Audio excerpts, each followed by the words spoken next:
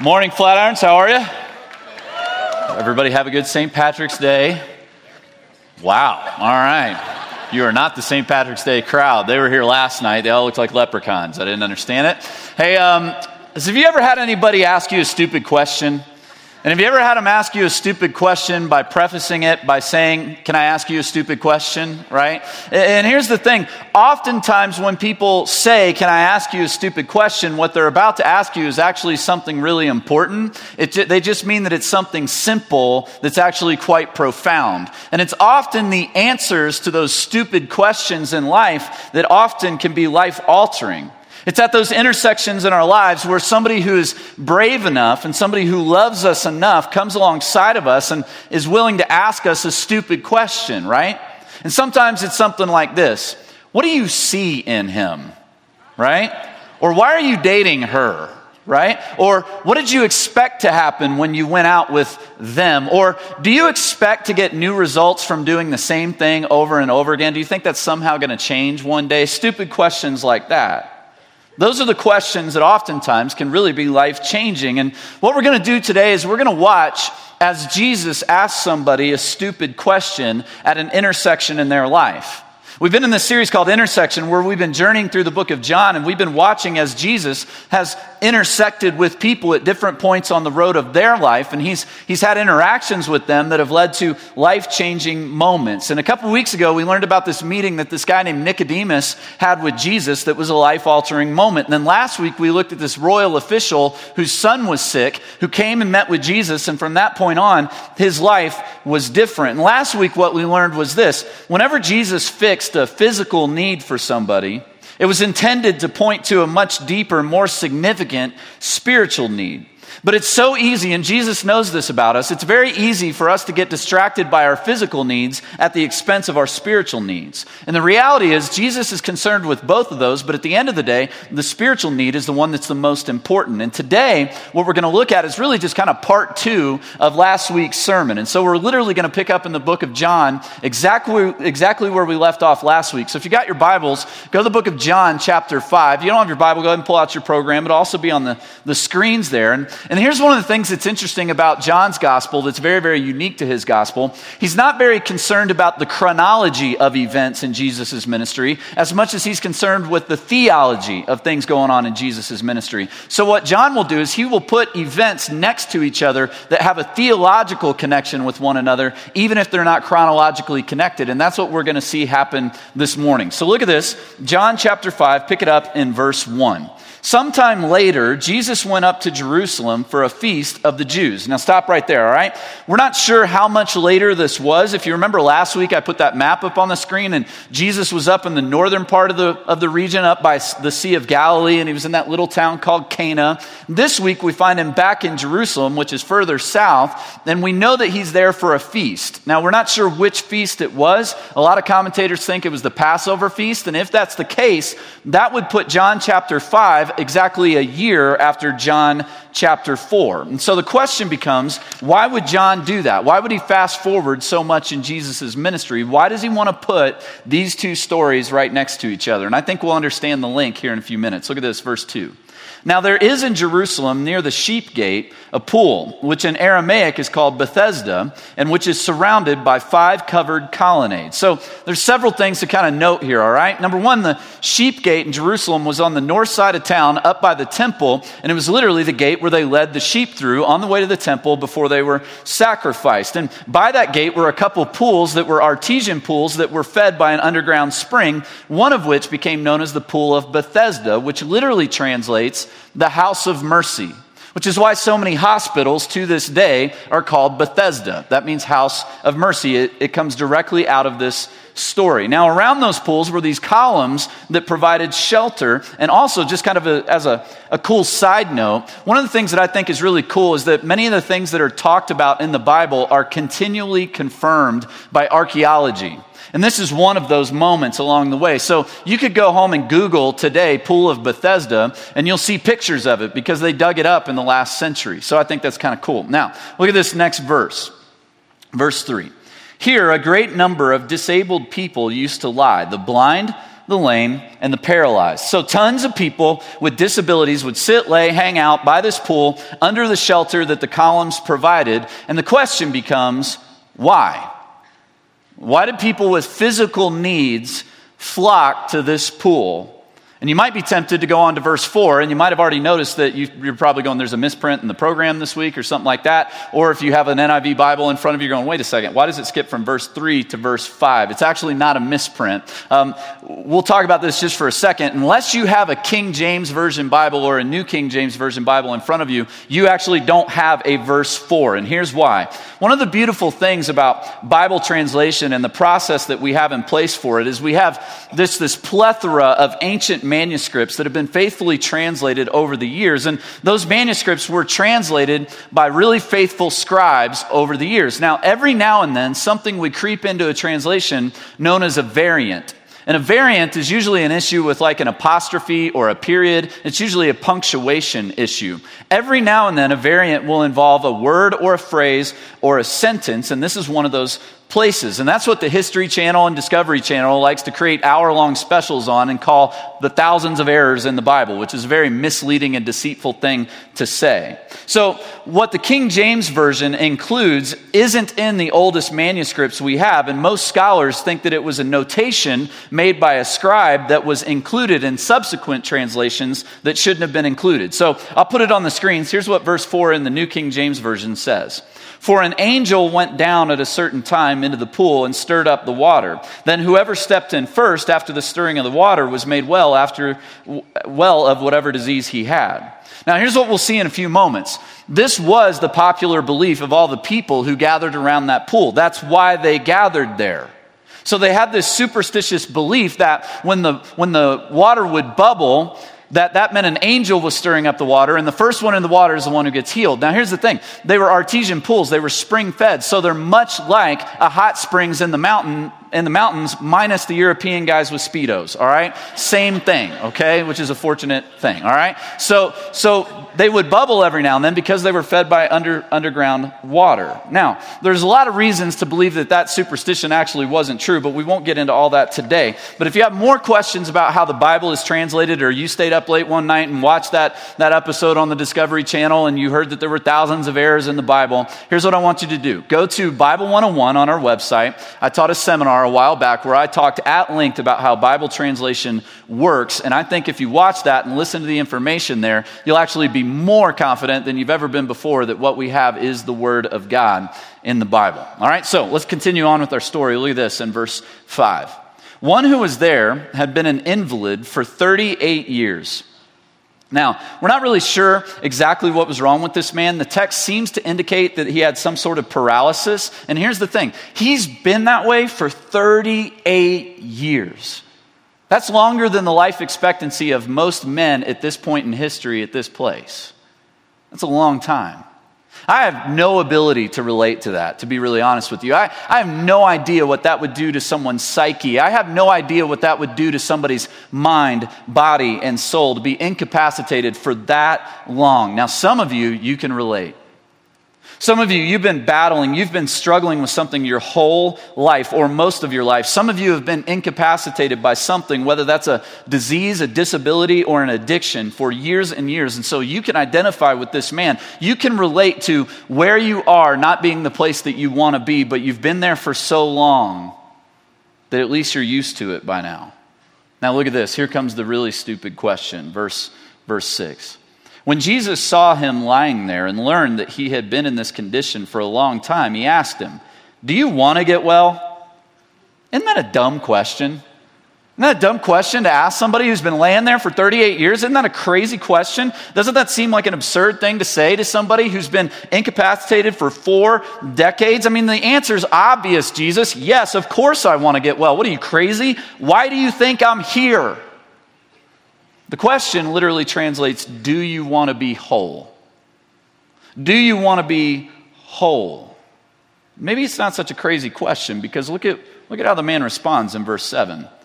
"Sir," the invalid replied, "I have no one to help me into the pool when the water's stirred. While I'm trying to get in, someone else goes down ahead of me." Do you notice what he didn't do? He didn't answer the question, did he?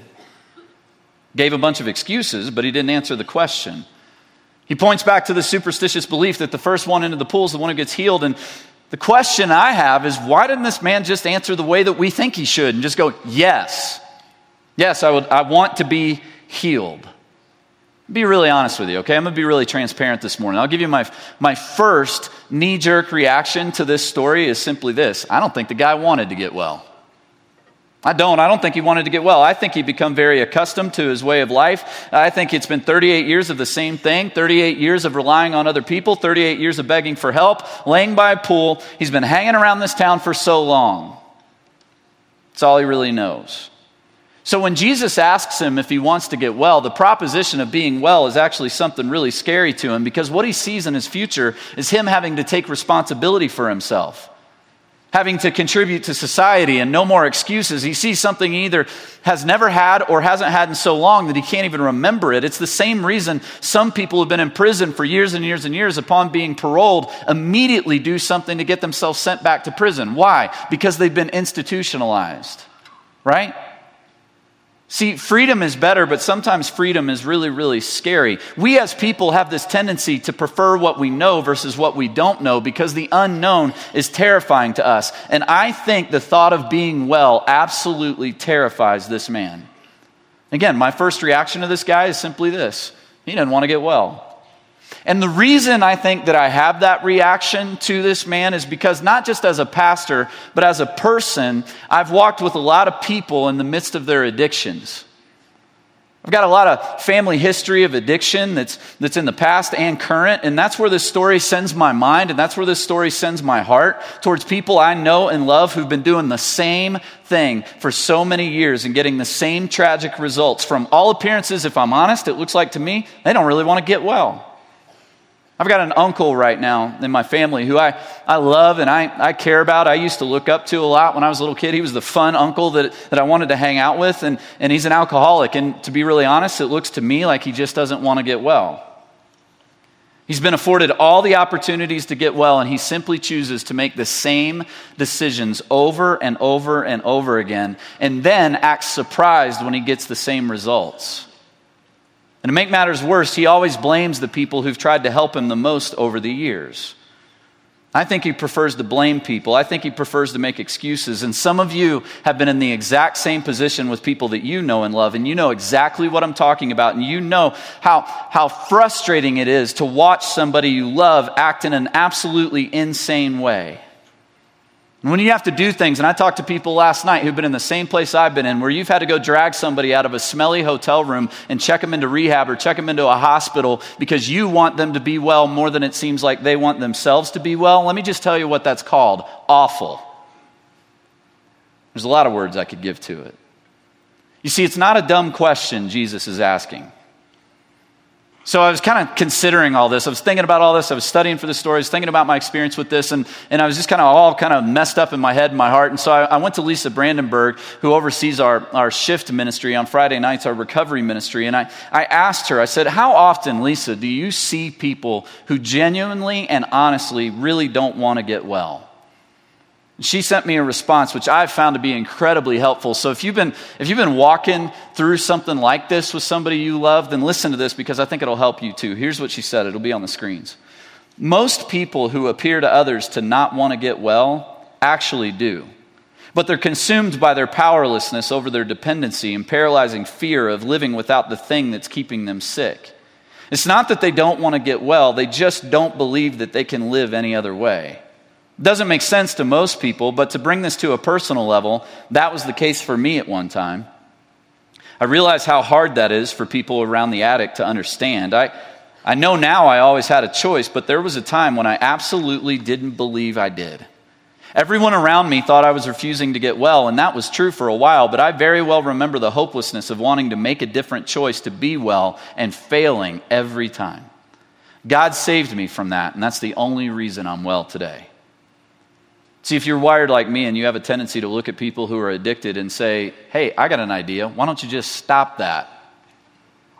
Like, you're making a choice to do something that's killing you. Why don't you make a choice to not do that anymore? Lisa's words helped me a lot to see from my limited perspective that it's much deeper than that. Now, for a lot of you this morning, Jesus is asking you the same question he asked that man by the pool. Do you want to get well? Do you really? And the question isn't, do you want to stop doing that or start doing this? The question is literally, do you want to be whole? Do you want to be restored? Do you want to be whole more than you want to drink? Do you want to be restored more than you want to get home and get in front of the computer screen as soon as this service is over? Do you want to be well more than you and fill in the blank? Or have you become comfortable and settled in the predictability of your misery? See, look at what Jesus does with this man in verse 8. Then Jesus said to him, "Get up, pick up your mat and walk." At once the man was cured. He picked up his mat and he walked. The day on which this took place was a Sabbath. Now a lot stands out here. One is this: Jesus doesn't ask the man to get up, he tells him to. Jesus is in charge. That would be the takeaway there. He commands the man to get up, and he miraculously does. He's healed. But here's the big thing that I take out of that. What about everybody else? Right? This isn't the only dude laying by the pool. There's a whole bunch of other people laying there, and I bet some of them wanted to be well more than this guy wanted to be well. I bet some of them are raising their hand going, "Me next. Well, my turn. I want to be well too." Right? And yet Jesus doesn't heal any of these people. He heals one guy. One. Why does he do that? So listen to this. Just because you want to be well doesn't mean you'll get well. No voodoo or power of positive thinking is going to work. Remember what Jesus said last week? Apart from me, you can do nothing. You may want to get well, and listen, Jesus may not heal you. It's not a popular thing to say in churches today. It's actually a lot more popular to say, if you just believe, you'll always get well. It's not the way it worked when Jesus walked around on this planet. I don't think it works that way now. And I got yelled at in the lobby for saying that last week, but I'm not very smart, so I'll say it again. The reality is that Jesus left most people, when he was doing ministry, he left most people who were sick and disabled.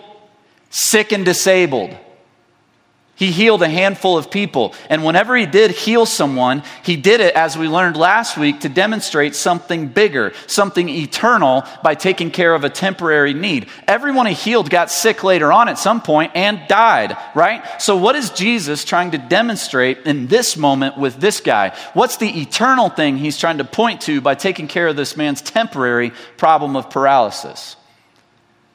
And the clue is given in that last little phrase of verse 9 when it says the day on which the man was healed was the Sabbath.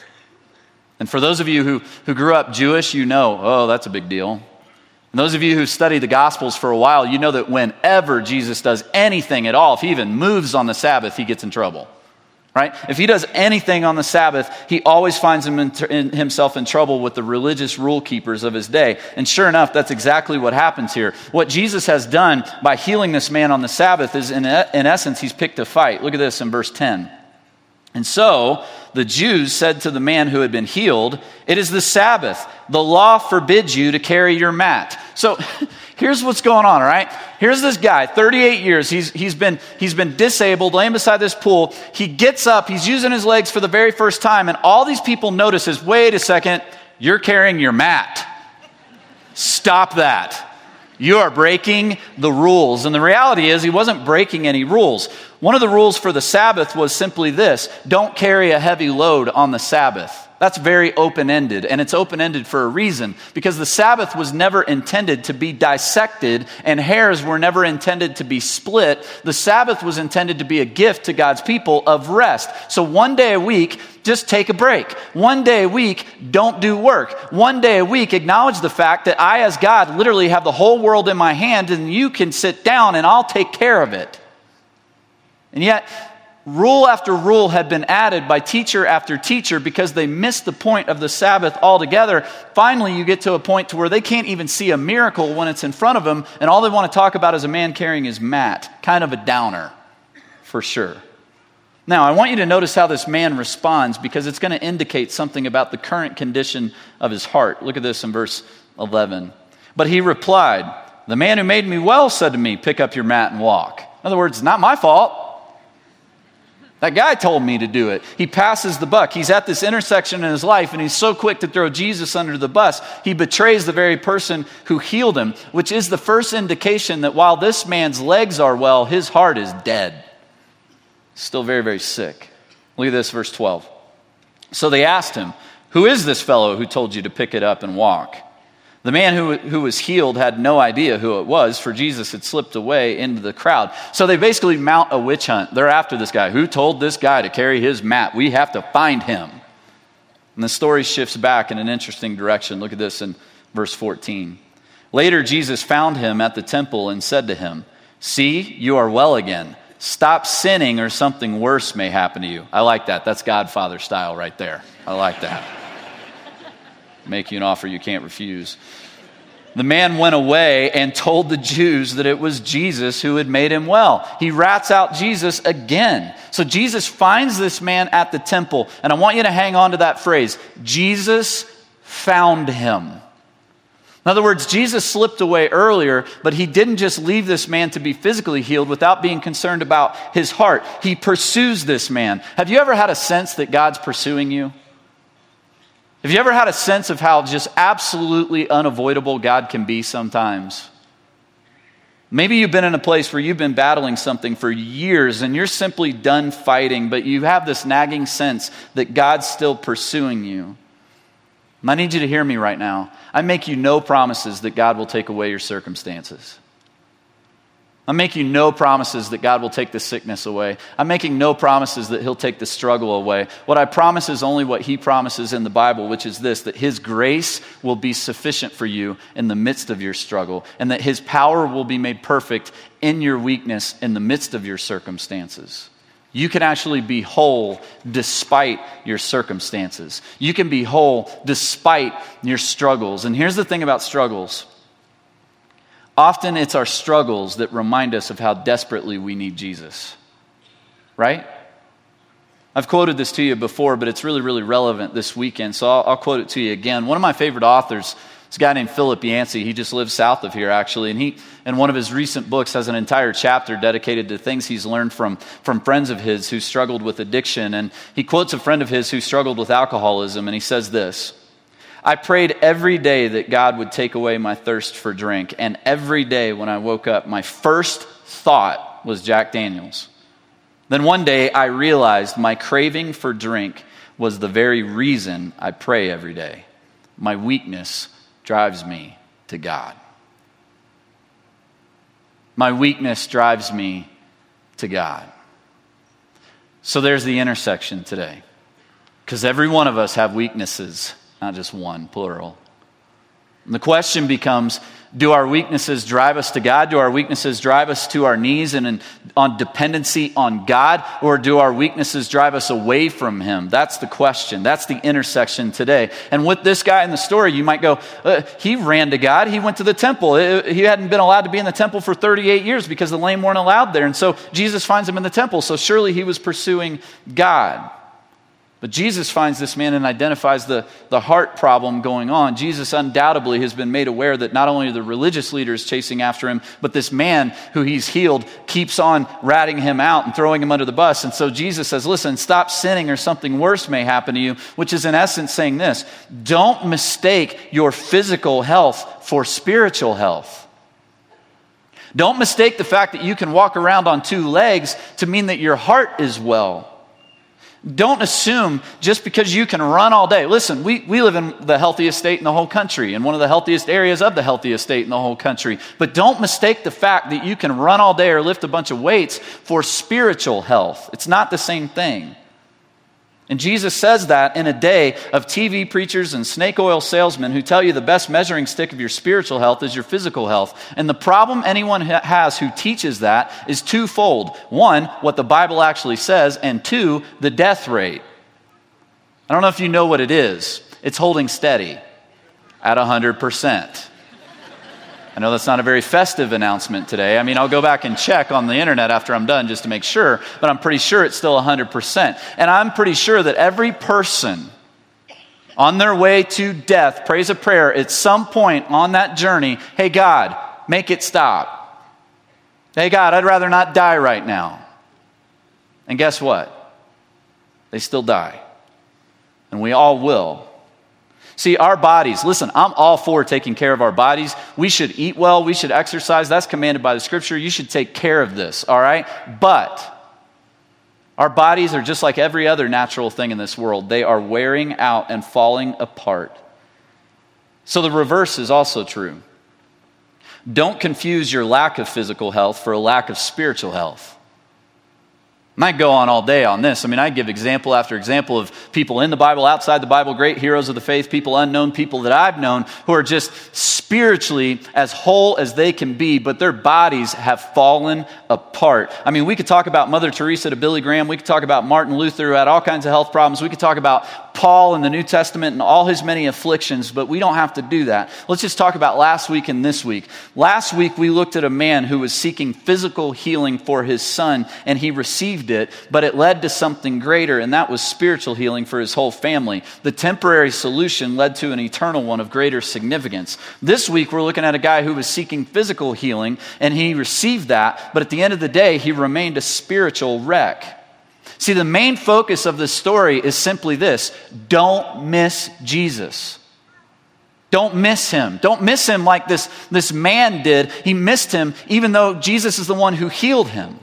He missed who Jesus really was. He couldn't see past the physical healing to see the spiritual healing that was available to him. Don't miss him like the religious rule keepers did. Don't miss him even though every scripture they had ever memorized and every scripture they had ever taught, every feast they had ever attended was all pointing to Jesus, and they missed him because they couldn't have a framework for how Jesus could even be a good person, much less God.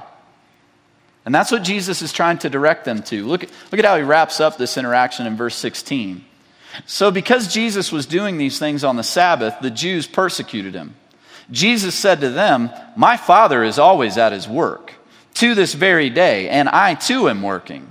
For this reason, the Jews tried all the harder to kill him. Not only was he breaking the Sabbath, but he was even calling God his own Father, making himself equal with God. When it says they persecuted him, it means literally they put pressure on him. They put the squeeze on him. They're trying to trap him. They're trying to back him into a corner. And Jesus is not afraid of that. What Jesus actually does is he goads them all the more.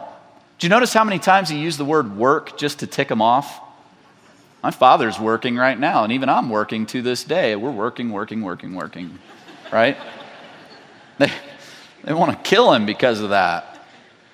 Not just because of that, because what he's doing is unprecedented. He calls God his Father, and they see what he's doing. He's putting himself on par with God. And Jesus is saying, listen, all right, put aside the man that I just healed. I can do that 1,000,000 times over if I want to, all right? Put aside the Sabbath. By the way, I'm in charge of it. It was my idea. Put that aside for a second. Here you are at this crossroads, at this intersection of your life. Here's what I have to say to you. I'm God. Now what are you going to do with that? He forces the issue. He causes a crisis for them. You see, it's so easy to get distracted by so many things. Our physical problems, our financial problems, our family problems, and the list goes on and on. But Jesus constantly pursues us with this one thing. The most important thing. What do you believe to be true about Jesus, and are you willing to follow him? That's the most important thing.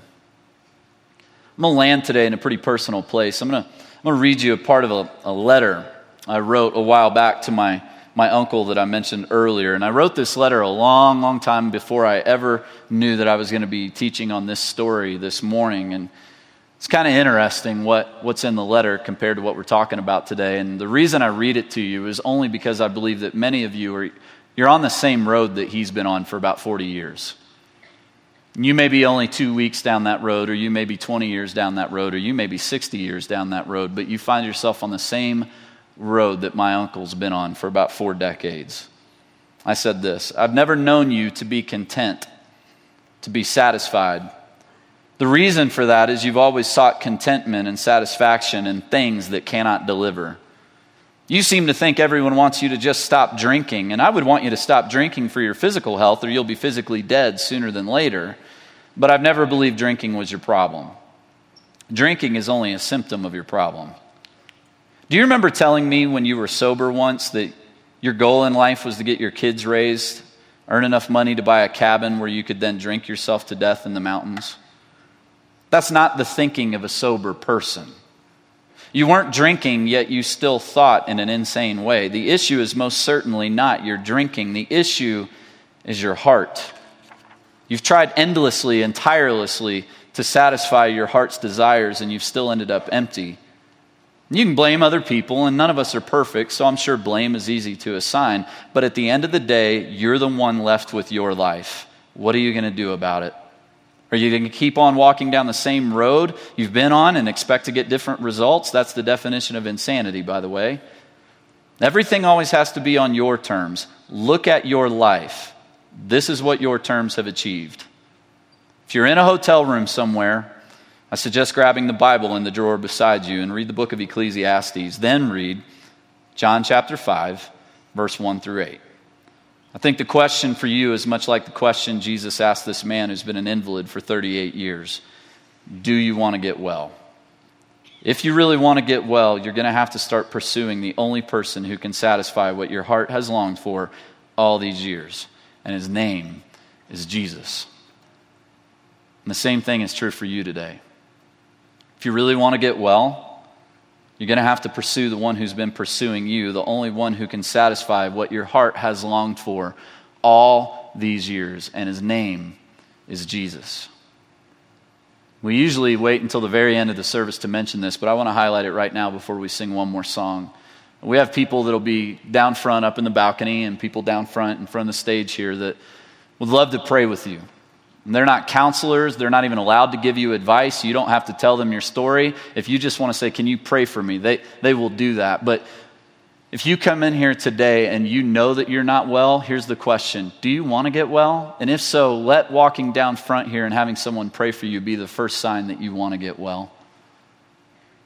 Or better yet, if you came here with somebody today that you know and love, ask them to pray for you before you leave here today. But if you want to get well, don't leave here today without somebody praying with you and for you. I'm going to pray for you right now, whether you like it or not. All right? So here we go. Father, we are broken people.